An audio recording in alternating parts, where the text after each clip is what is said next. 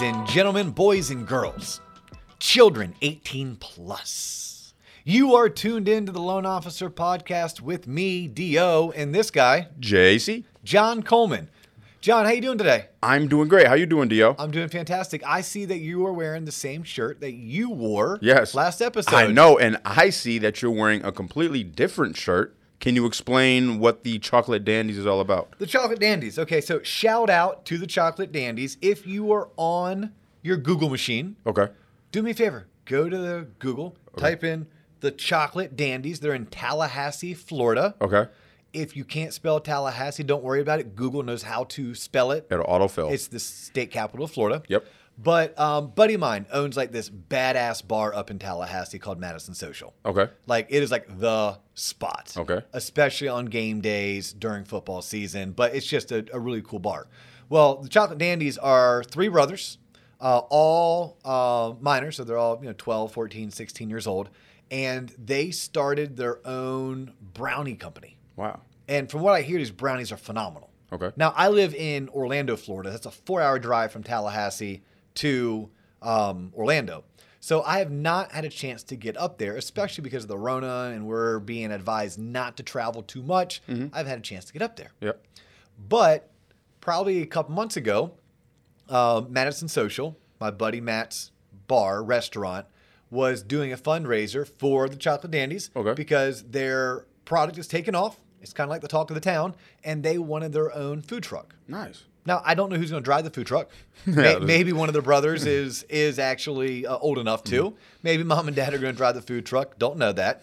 But it was one of those things like, hey, if you come by and you purchase a gift card from Madison Social or you buy X amount of brownies, we'll give you a free T-shirt. Okay. So I hit him up on Facebook, and I'm like, hey, I just want a T-shirt. Okay. Like, how do I do that? Like, well, this is a fundraiser. I'm like, cool, I'll donate. Yeah. So anything I can do to support young entrepreneurs, right? Love young entrepreneurs. So there they are. So nice. Chocolate Dandies. And it's an awesome T-shirt. Yeah, it's not swaggy. Yeah. And the way that I go through T-shirts, because I tend to wear them to the gym, then they get functified, and they usually have only about a 6 or 9 month shelf life.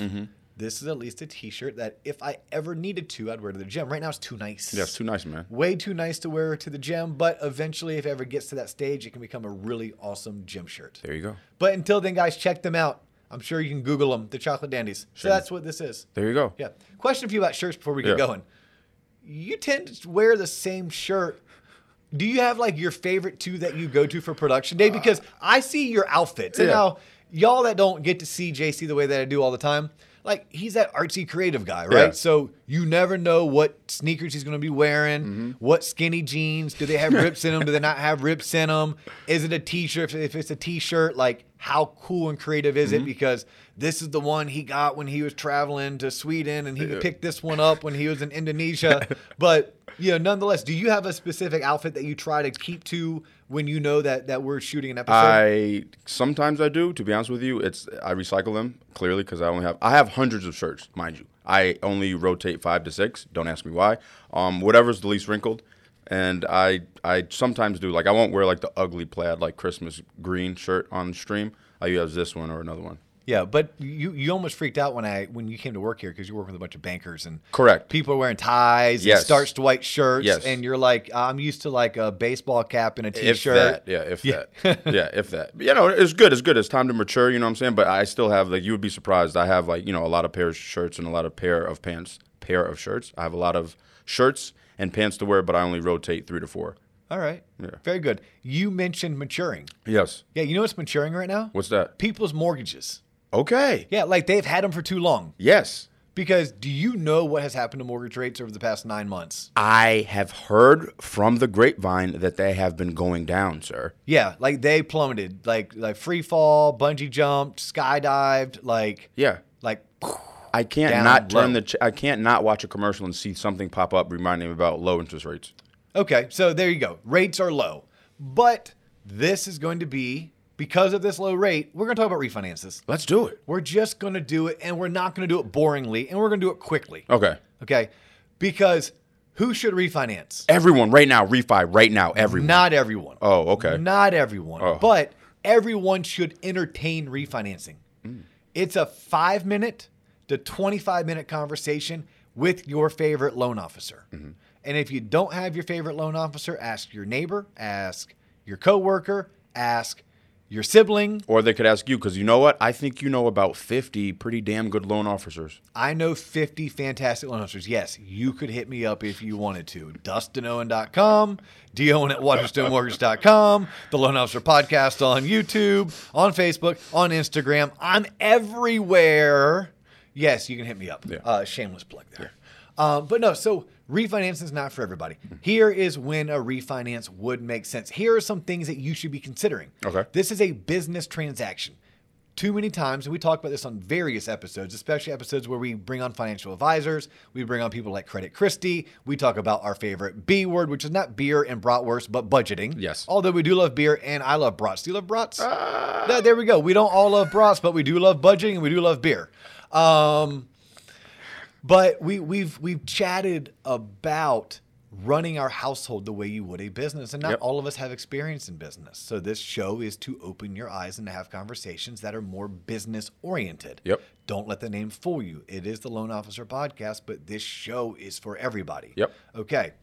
So when you're looking at whether or not you should refinance, you should take it from a ROI, return on investment standpoint. Depending on the state that you're in, you're going to have closing costs, right? That is money that you have to spend to refinance.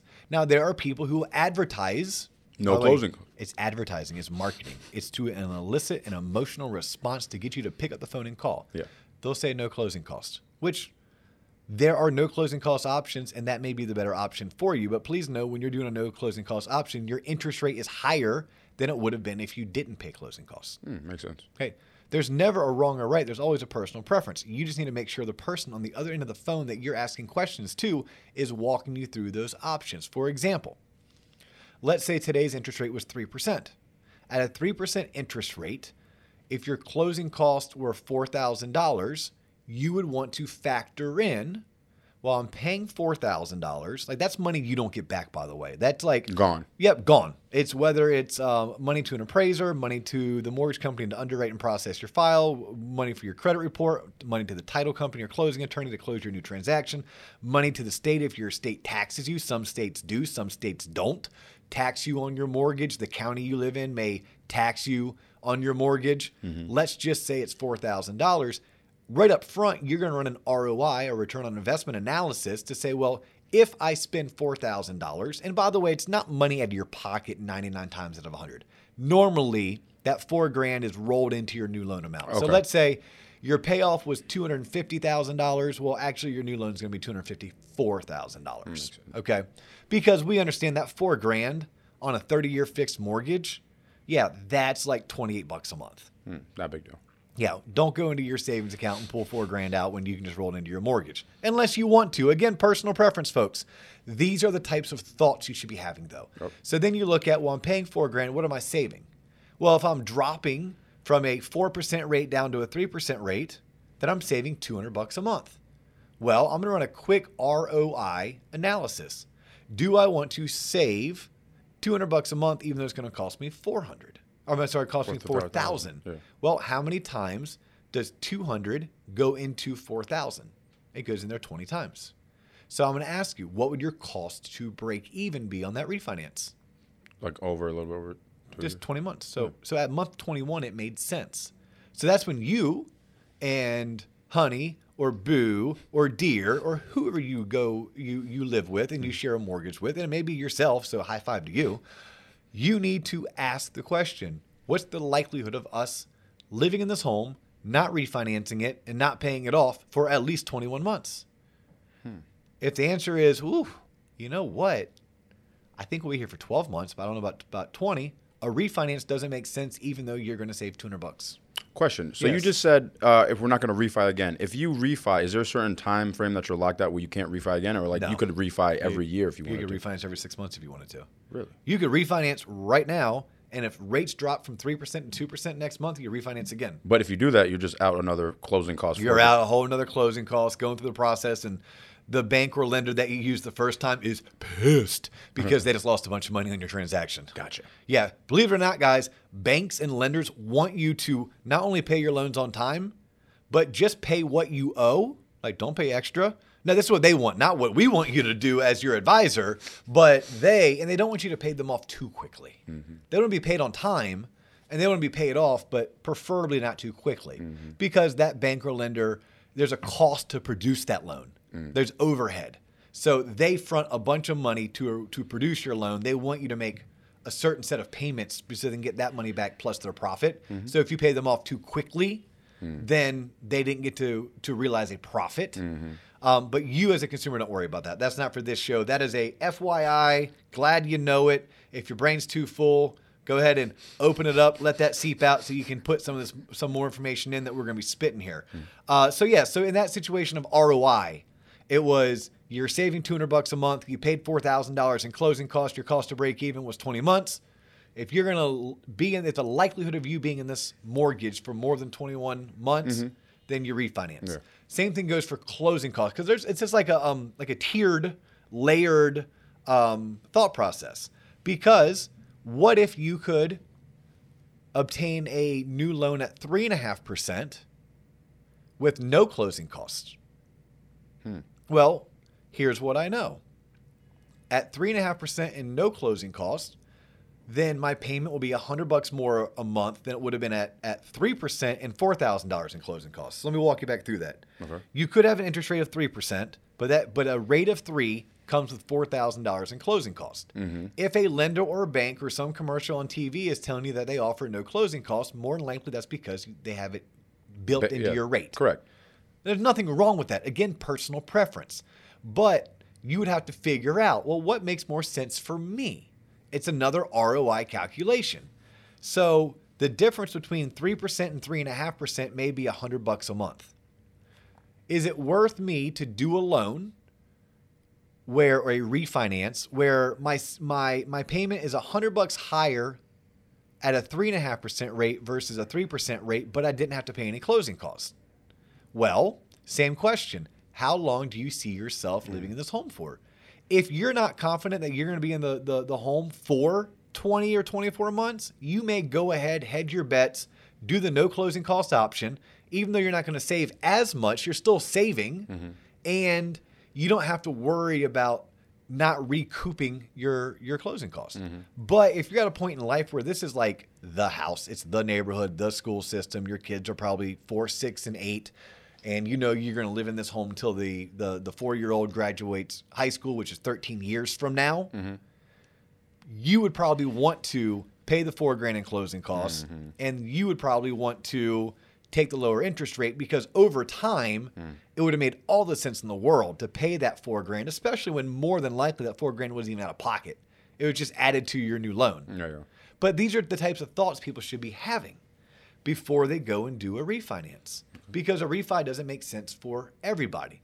Now, why would someone refinance? Well, the easy one is, well, to lower my rate and lower my payment. Yeah. But what if your rate doesn't get lower? What if your rate stays the same, but when you first bought your home 3 years ago, you had mortgage insurance, and by refinancing, you could have your mortgage insurance removed. You had mortgage insurance because you probably didn't put down 20%. You have mortgage insurance because that's a fee to protect your bank and lender against you going into default. But now that you've paid down your loan and now that your home has appreciated, you don't have to have mortgage insurance if you just got a new loan. You may very well want to do it because, again, what if dropping mortgage insurance saved you $185 a month? Yeah.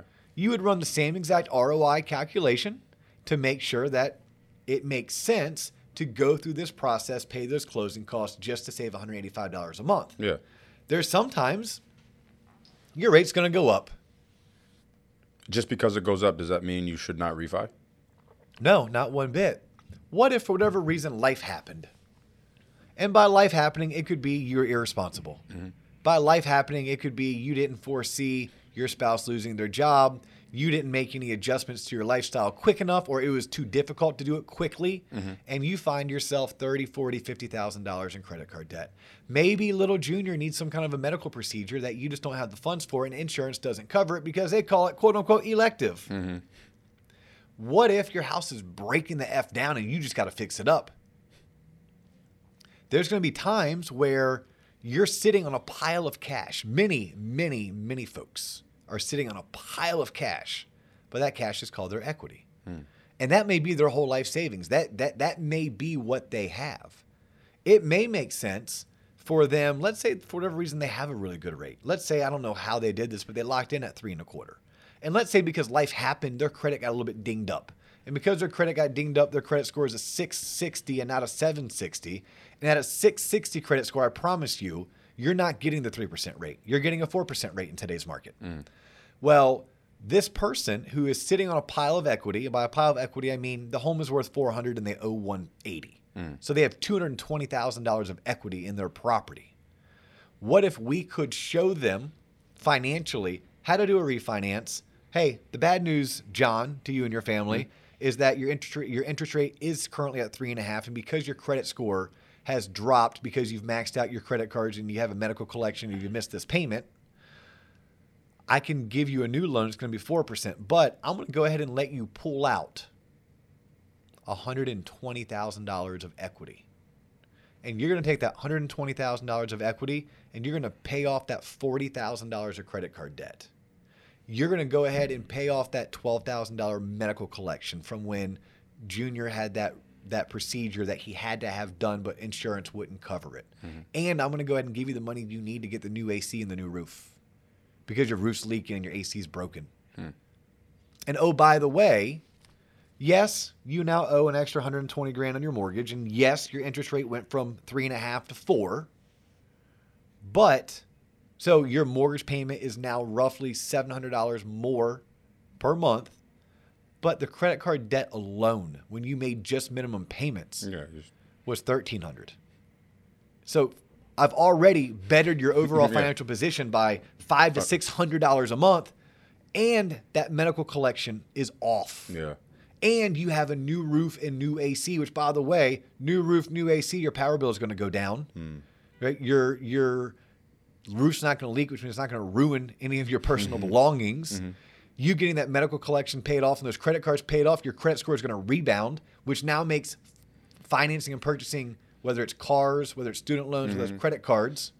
And maybe we even left you with a little bit of extra cash so that the next time life throws you a curveball, you finally have that emergency fund. You have 3 to 6 months of a lifestyle in reserve. Because maybe we gave you $120,000, but we knew you only needed 90. So of the 30 that was left, no, it was not sent. It was spent on that new center console or that new fifth wheel or that Alaskan cruise you've always wanted to take. No, that money was put aside for the next time life throws you a curveball so you don't go running back to your credit cards or you don't let that doctor's bill just go into collection. So there are times when that makes sense. That's why consulting with a professional makes all the sense in the world. Other things that people should consider when refinancing, do I pay points or do I not pay points? Right? There is a company out there. They're the largest mortgage provider in America. They're not owned by a bank. They recently had an IPO, and their commercials anymore don't even sound like they're a mortgage company. Okay? I think they're called the Missile or something, the Launcher, something like that. Something like that. But if you go on their website, they love to elicit the emotional response of the consumer. And they love to show super cheap interest rates, like 2.375 on a 30-year fixed mortgage. Oh, my goodness. That's super low. It is super low. And if you read the fine print, you're paying 2.125 discount points. And someone's going to say, what's a discount point? There he goes, using industry jargon again. Okay, upfront money in order to get a lower interest rate. Period, end of story. Your closing costs are now going to be on your $250,000 loan. They're going to be roughly about $5,000 or $6,000 higher. So you know how I was saying it's $4,000? Yeah. Now it's $10,000. Wait, I couldn't. Or $9,000. I couldn't even afford the $5,000. Now it's $12,000. How am I ever supposed to? Well, you have to run an ROI on that. You just have to run it. To some people, they're like, yo, I'm going to be in this home for 18 years. And if you're telling me by paying $9,000 in closing costs versus $4,000 in closing costs, my interest rate's going to be 2.375, not 3. My payment's going to be that much cheaper. Then I'm going to, over time, I'm going to make all that money back up and then some. Personal preference. Yeah. Not everyone has that much money to roll into their new loan. Maybe they're in a tight equity position versus a loose or heavily equity position. But it's things that you just have to know that there's not a one size fits all. These are questions you should be asking. You should be like, well, what are my options?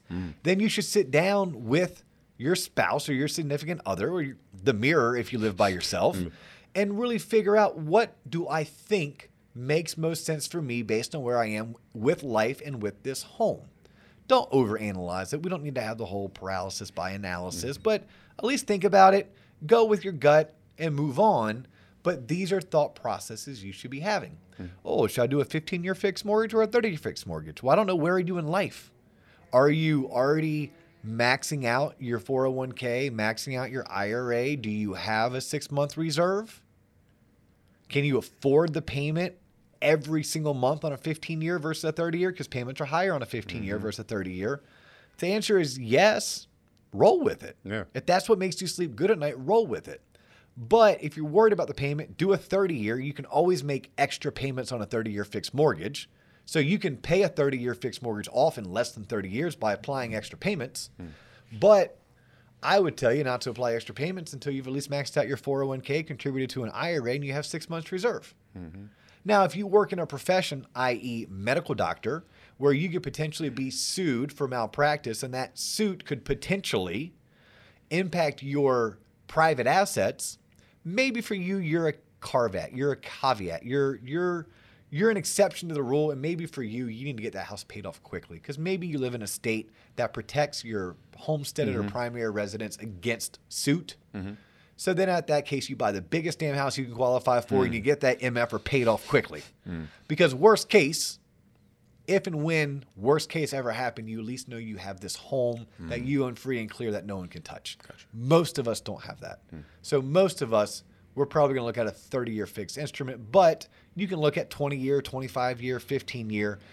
And it's the thought process you take into that. Like these are the thoughts we want people having. Should I refinance? I don't know.